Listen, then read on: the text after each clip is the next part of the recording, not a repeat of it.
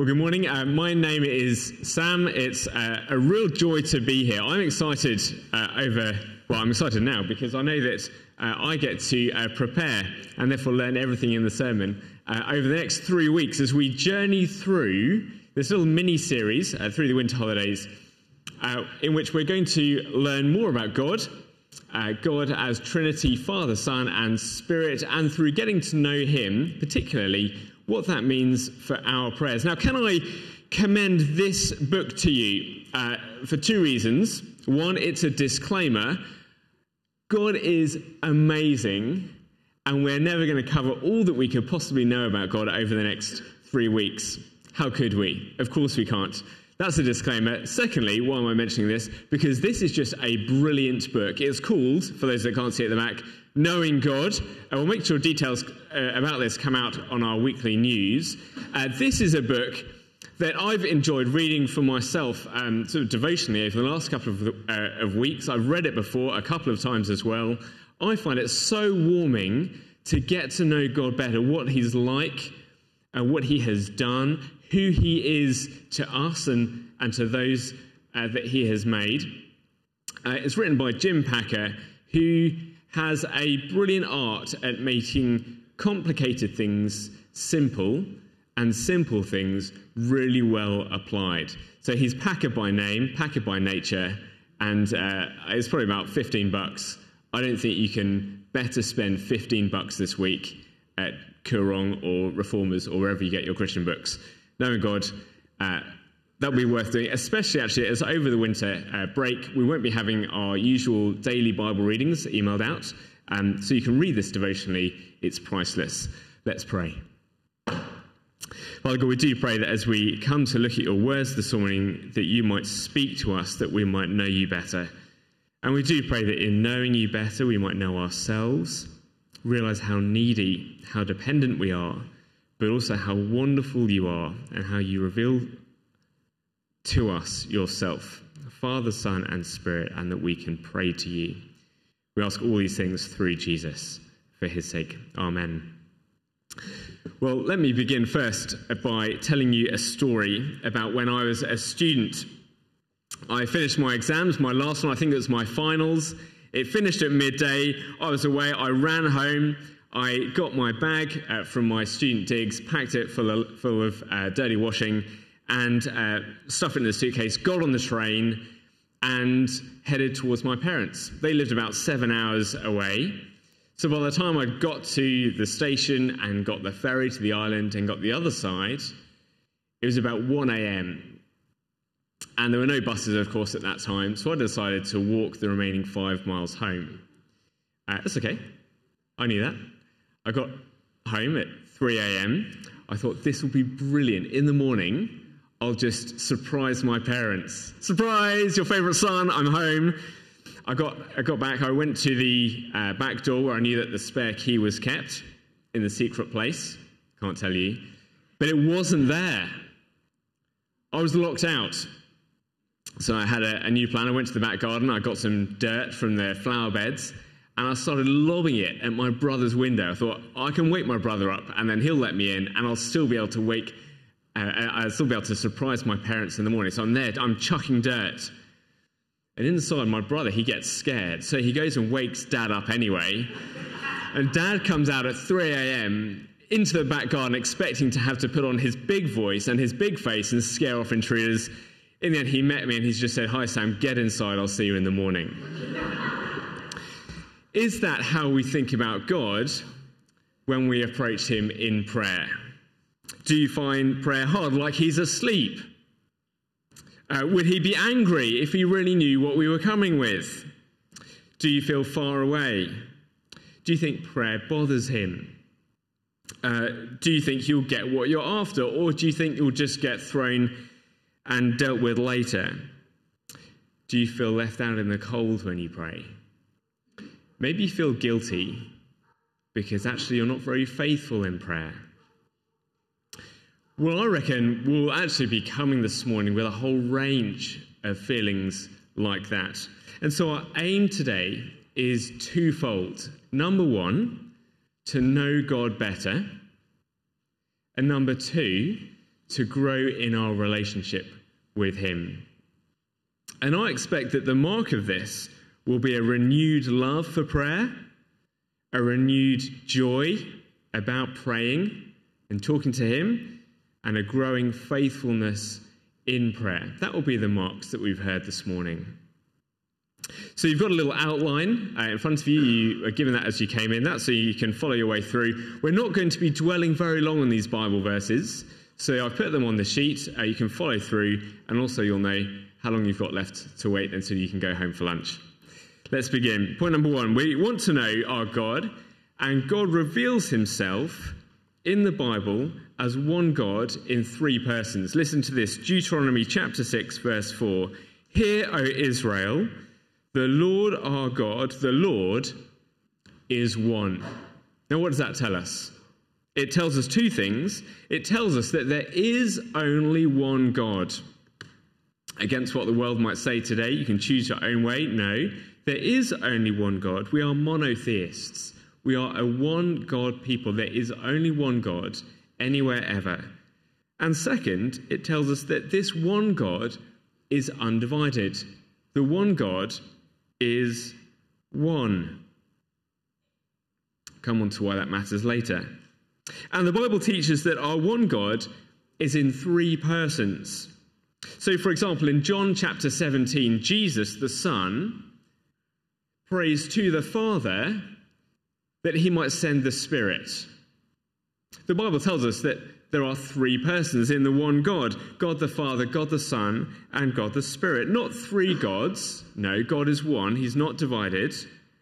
And not different sides of the one God. No, God really is in 3 distinct persons. Is this hard to understand? Yes, it is. He is God. You can ask me questions later. And it's not that each person is a third God, like those Marvel comics, as though they get together and with their powers combined, they're God. No, really, each person fully God. 1 + 1 + 1 equals 1. It's hard to understand, isn't it? But this is how the Lord reveals himself. And though we can't know him fully, don't despair, because we can know him truly. And we might just be left at the end of this sermon just on our knees, just thinking, wow. And that would be a good application. Just wow. I don't understand, but just wow. And, as we understand the Trinity, this is why in your children's Bibles, if you remember those, no illustration really works. The 3-leaf clover, ice, water, steam. The main problem with any analogy of the Trinity, the main problem is that they're all completely wrong. Because it's impossible to try and describe this God, our God. And Victor mentioned those welcome cards, those connect cards. I think it'd be a good idea to write down any questions that you have, because over this series we might be able to answer them as we go through, or have a little question time at the end. It'd be wonderful to grapple with these truths about who God is, so that we can grow in our relationship with him. Because like I said, though we can't know him fully, we really can know him truly. So again, why do we need to know this? Why have we begun this kind of very academic, it seems, ideas about who God is, a one God in 3 persons? Does it really matter? Is this just a topic for theologians somewhere on the shelf? Is it going to be practical? Is it going to help me in my work, in my study, in my life, all over? Is it going to be life-changing? Well, yes, it ought to be. For Jesus says, again, John 17, this is eternal life, to know God. So if you want eternal life, we want to know God. And in knowing God, we will have eternal life. Which brings us back to our aim, to know God and to grow in our relationship with him, because he is personal, so we can know him. Now, it might be that you're not a Christian. You've come here this morning. Can I say you're very warmly welcome among us. We love that you're here. We love that you can come and listen and find out about our Lord. And you might be thinking, well, is this God, this Christian God, just an idea? Well, no. No, the Lord is real. He's knowable. And we can have a relationship with him. He makes himself known because he's personal, revealing himself in 3 persons, Father, Son, and Holy Spirit. And over the next 3, we're going to be thinking about each person and how each person helps us in prayer, beginning today with the Father. And our big idea this morning is knowing that when we pray, we're to pray to God as Father. When we pray, we're to pray to God, our Father. For when we do this, we know that he always hears, he always responds, and he always gives us what we need for our good. So we're on to point 2. God the Father is Father of all that he has created. Now, did you know that the Mesopotamian god, Marduk, had 50 names? This is a bit of trivia. Did you know the chief Egyptian god, Ra, had 75 names? Do you know that the Muslim calls their God by 99 different names? Did you know that? 50, 75, 99, yet not one of those is Father. Isn't that amazing? And yet our God, the God of the Bible, reveals himself and tells us to call him principally Father. Why? Because God is and has always been Father since eternity past. Fatherliness, we might say, is in his being. Everything, you see, comes from the Father. So as one theologian, Karl Barth, put it, if we call God Father, it's because he's Father in reality. And the 3 creeds of the Reformed Church, the Athanasian, the Apostles' and the Nicene Creed, all say that the Father is responsible for creation. All 3 persons made the world, of course, but creation is attributed particularly to God the Father. So we say in the Nicene Creed, for example, we believe in one God, the Father Almighty, maker of heaven and earth, don't we? So this means that, of course, there are many fathers in the world, but God the Father is the first Father. As Father, he's the life giver, the protector, the provider, he's the defender, he's the encourager. Now, sadly, I fail on many levels here, and not every human father is like this. Each one of us falls short. But God, our Heavenly Father, is like this perfectly. He never falls short. He's all that human fathers should be and should want to be like. But it's not just that God is a father. No, he's a father to us. He's your Father. So Paul prays like this in Ephesians chapter 3, verse 14. I bow my knees before the Father, from whom every family in heaven and on earth is named. Did you hear that? The Father from whom every family in heaven is named. So we might hear that there are different races, different families in the world. Well, we might look different, we might speak differently, but no. All have one Father, all created by him. And this means that whoever you are and wherever you're from and whatever language you say it in, you can pray to him.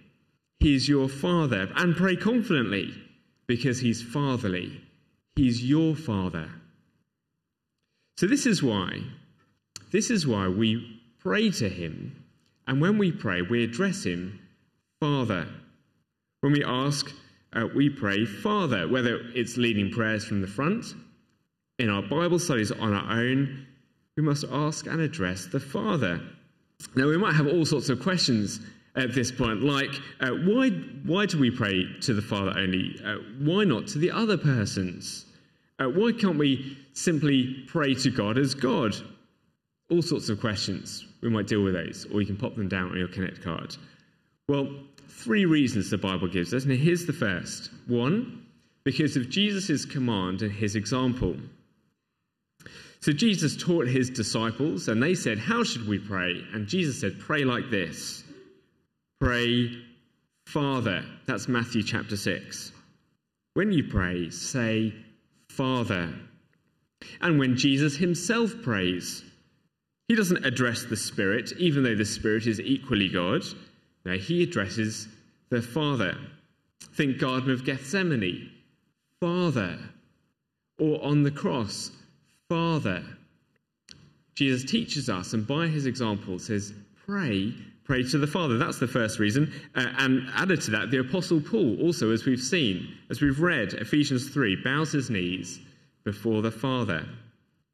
Second reason why we pray to him, because the Father, you see, is the provider. He's the giver of every good gift. From him, everything comes, all of creation.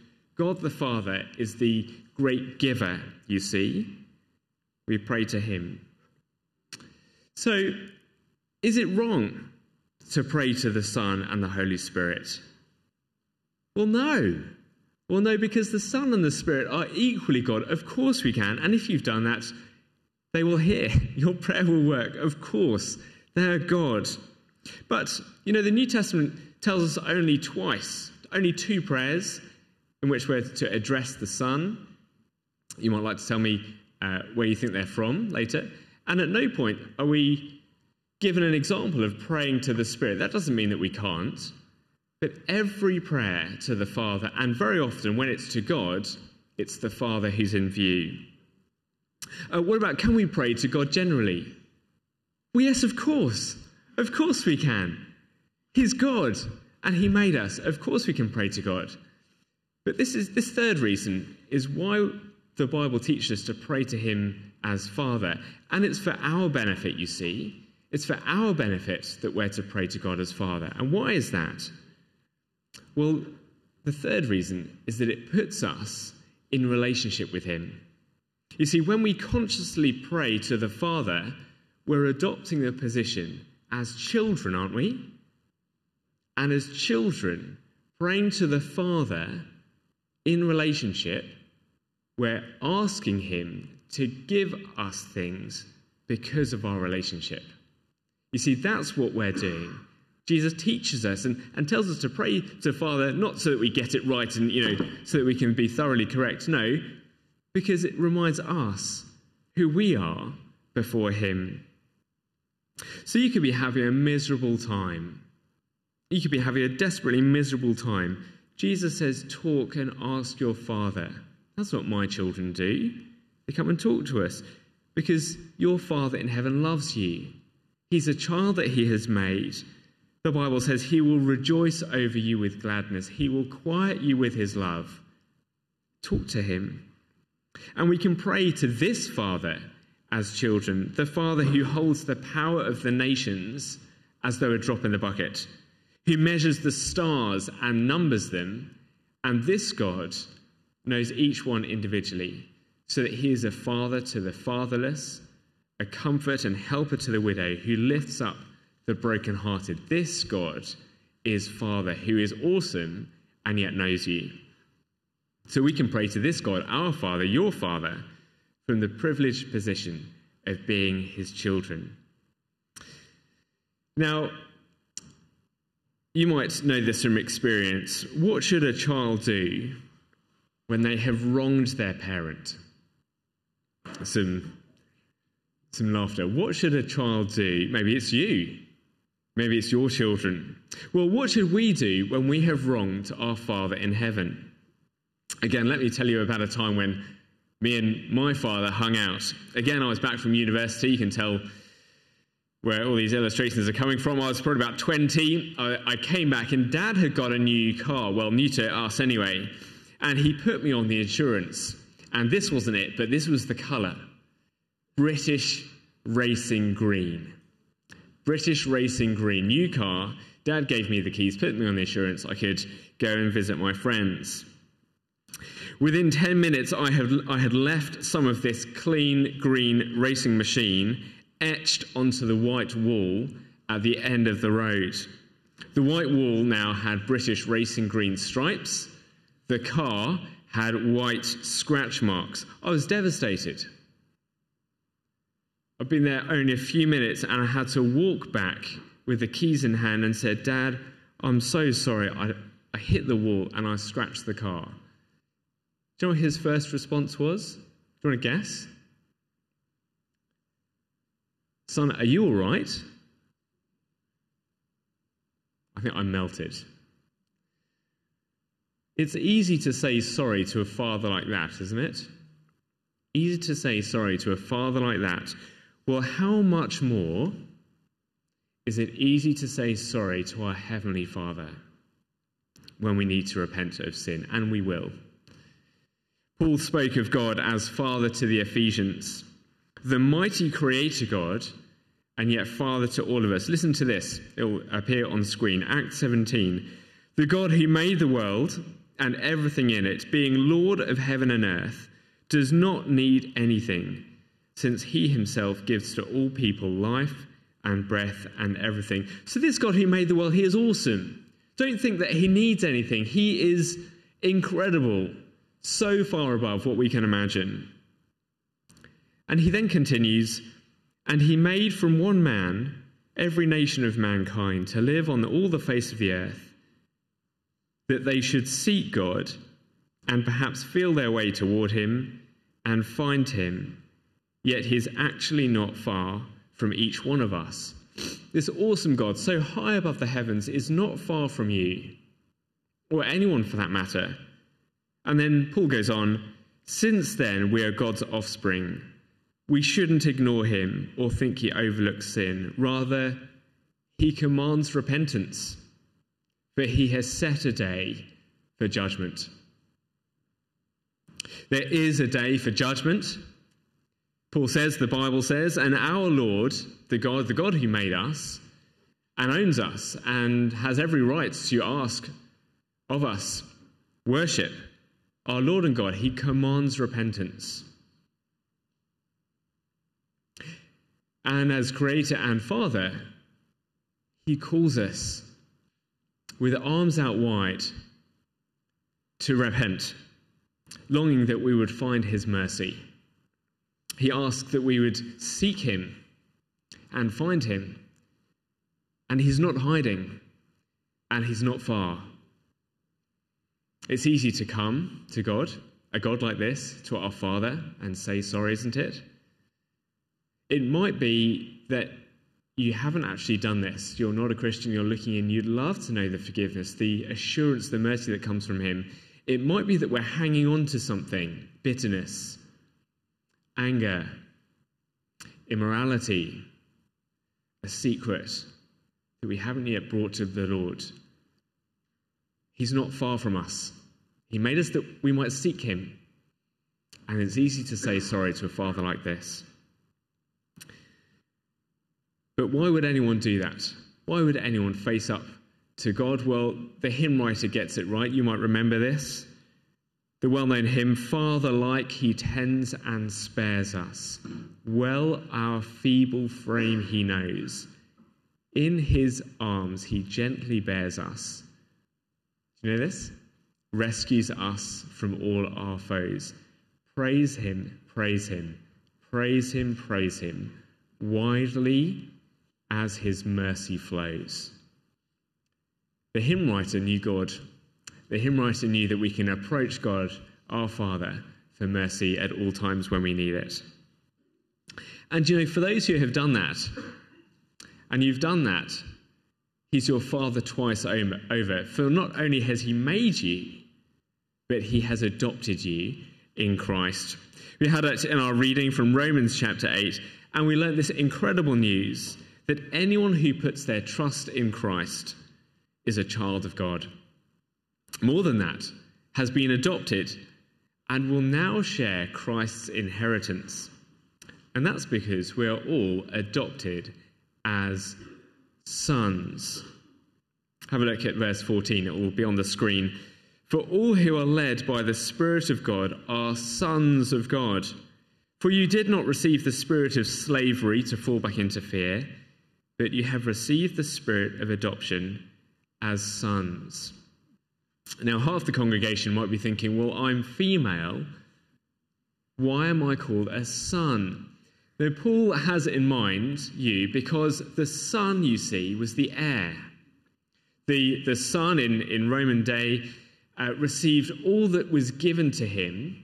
And if he was adopted, he received full rights, full family rights belonging to the family. Many Caesars, in fact, were adopted and received all that their wealthy guardians, adopted parents gave them. So women, this is actually a great example of the Bible being totally revolutionary and countercultural for its day and today. You won't find any sexism at all. Rather, in the gospel, in Christ, women with men are elevated to the extraordinary position of being not sons as in men, but sons as in heirs. Heirs of the kingdom, co-heirs with Christ. Men and women have full family rights by adoption. Now, this is going to sound like a fairy tale, but I promise you it is 100% true. I have a friend who was adopted as a baby, and she shares in what her father has now. Her father owns a gold mine. Yes, he owns, not just works in, not just runs, he owns the gold under the ground, all of it. It's his. And she was adopted into this family. Do you know what she has? Do you know what she received? She received the gold mine. What had she done? What had she done to receive that? Nothing. Just a baby, a helpless baby. She needed everything. But she's been brought into the family, and all that's his is hers. Wonderfully, she's a Christian, and she knows actually that her greatest treasure is being adopted also by her heavenly Father. But this is a little picture. You see, you and I have all that we need and more. More than this. This is just trinkets by comparison. You and I, if we're Christian, have been adopted by God, such that we are heirs of the kingdom and co-heirs with Christ, full family rights, heirs by adoption. It's why there's no such thing as a second-class Christian. And like my friend, we are heirs because we're adopted, not because we've deserved it. And this is thoroughly great news, because it means that you and I can't do anything to stuff that up. I know that if it was down to myself, if I thought that God was pleased with me because of my performance, and then this week I sinned, I argued with someone, I got cross in my heart, well, what then? What does that do to my assurance? No. God loved us. He chose us, not because of anything in us, but because of his mercy, because of his grace, because he owns everything and doesn't need anything from us. That's why he can choose you and love you and bring you into the family. Full rights of adoption. And this is what it means for our prayers. 3 things. First of all, God our Father, your Father, always hears your prayers. Because he doesn't need anything, you see. He's not expecting anything of us. There's no kind of trick that we need, no secret key to unlock God's access. No, he's inclined to us. He always hears our prayers. So it's not like me standing outside my brother's window throwing dirt. Our prayers are not like that. For many reasons. Number 1, we're not on the outside. We're in. Number 2, my brother doesn't want to hear me. God does. And number 3, our prayers are not dirt. Our prayers are words to our Heavenly Father. God always hears our prayers. And that's why Jesus says we don't need to use special words. Don't keep babbling like pagans who think that they will be heard because of their many words. No, just talk to him. Use the kind of baby language that we're used to. My youngest child, Zach, said his first proper word this week. Did I correct him on his diction? No. Don't be ridiculous. I was overjoyed as he goes blah, blah, blah, blah, blah, and occasionally says, well, use your words. He's your Heavenly Father. Second, because we're adopted, God always wants to give you every good thing. Do you think God owns the gold mine, brings you into the family, wants you to share in it, and then is going to hold anything back? No, he who did not spare his own son, how will he not also graciously, along with him, abundantly give us all things? When he hears, he answers and is always able to give us every good thing. So in our Bible reading, chapter 8, we're told that the Spirit The Spirit himself testifies to our spirit that we are God's children. The Spirit testifies with our spirit, or more accurately, to our spirit. The Spirit, you see, tells you, your spirit, you are God's child. And how do we know that we're God's child? But when we call God Abba Father, because when we pray to our Father, that's the main marker of faith. It shows that we're in the family. Look at again verse 16. It will appear on the screen. By the Spirit we cry, Abba Father. Abba is the Aramaic word for father. It's the deeply personal name that girls and boys would call out in their night when they wanted dad. Abba, father, daddy. It's the cry of dependence, you see. It's the cry of relationship. It's the cry knowing that when it's called, he will come running. And it's the cry that Jesus himself called, isn't it? Do you remember? In the garden, Gethsemane, the night before he died. Abba, Father. Abba, Father, all things are possible for you. And by the Spirit, we can address God in the same way as the Son. Isn't that amazing? We can cry, Abba, Father, all things are possible for you. It's why when we pray, God is able to give us every good thing.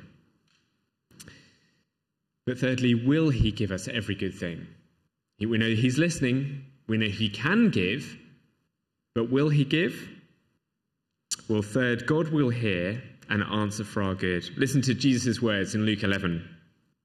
For everyone who asks receives, and the one who seeks finds, and to the one who knocks it will be opened. What father among you, if his son asks for a fish, will instead of a fish give him a serpent?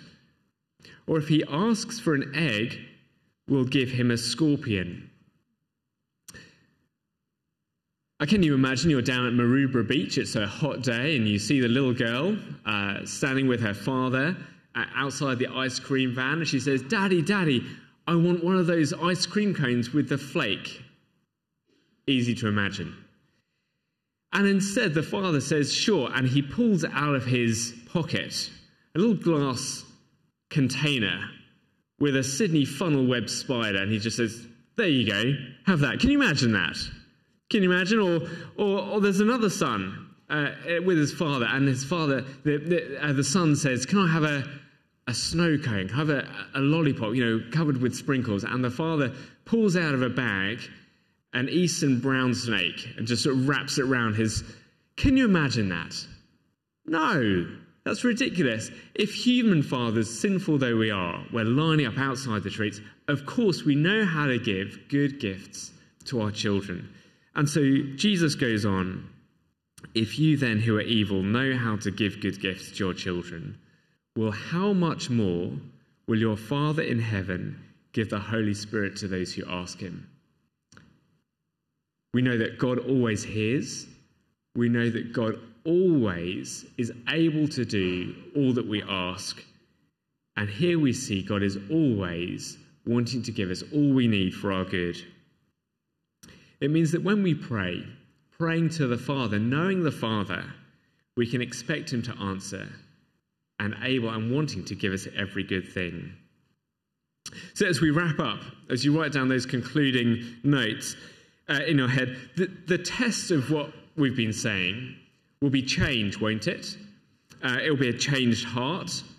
It might be a changed routine, a changed day. For we're about change, aren't we? What will you change? Because it would be easy to come on a Sunday to listen to some facts about the Trinity, fill our minds with the 17 Bible verses that we've read out today. But if it doesn't change us in any way, well, then we haven't heard. And we don't know the Lord any better. But friends, this Father is the Father we can pray to and ask anything of. And so mark number one that we've heard this is that we're going to be quicker to confess sin, isn't it? Quicker to confess sin to the Lord. And as I've thought about it, quicker to confess sin to one another. Because if we're given all we need in Christ, if we are heirs of the kingdom, there's nothing that we really need. we can say sorry, and it doesn't hurt us. We've not lost out. We can confess sin. Second, we're going to be confident to pray, aren't we? That doesn't mean that you have to become a confident person overnight. That's okay. But praying from the front or praying in groups, when we get together for our church prayer meeting, don't leave it to others. I think that their prayers are so much better. They're kind of premier class Christians. No, there's no second class Christians. We can always pray to God our Father confidently, for he knows that he hears, will answer, and give us every good thing. And thirdly, we mustn't think that he won't hear us because we've sinned. And on the flip side, he doesn't hear us because we're amazing or we think we're amazing. No, he hears us because he's amazing. But he's good, he's great, and the giver of every good thing. And also, and this is where we'll finish, because of who we are. If he's our Father, then we are his children.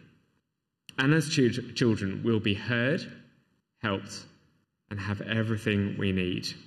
So these are great reasons to know God our Father and pray confidently to him. And so I'm going to finish up by just praying a couple of lines, a prayer that my parents, my father, taught me. Let's pray, and then Emily will continue to lead us in prayer. Father, we place into your hands the things we cannot do. Father, we place into your hands the things that we've been through. Father, we place into your hands the way that we should go, for we know we always can trust you. Amen.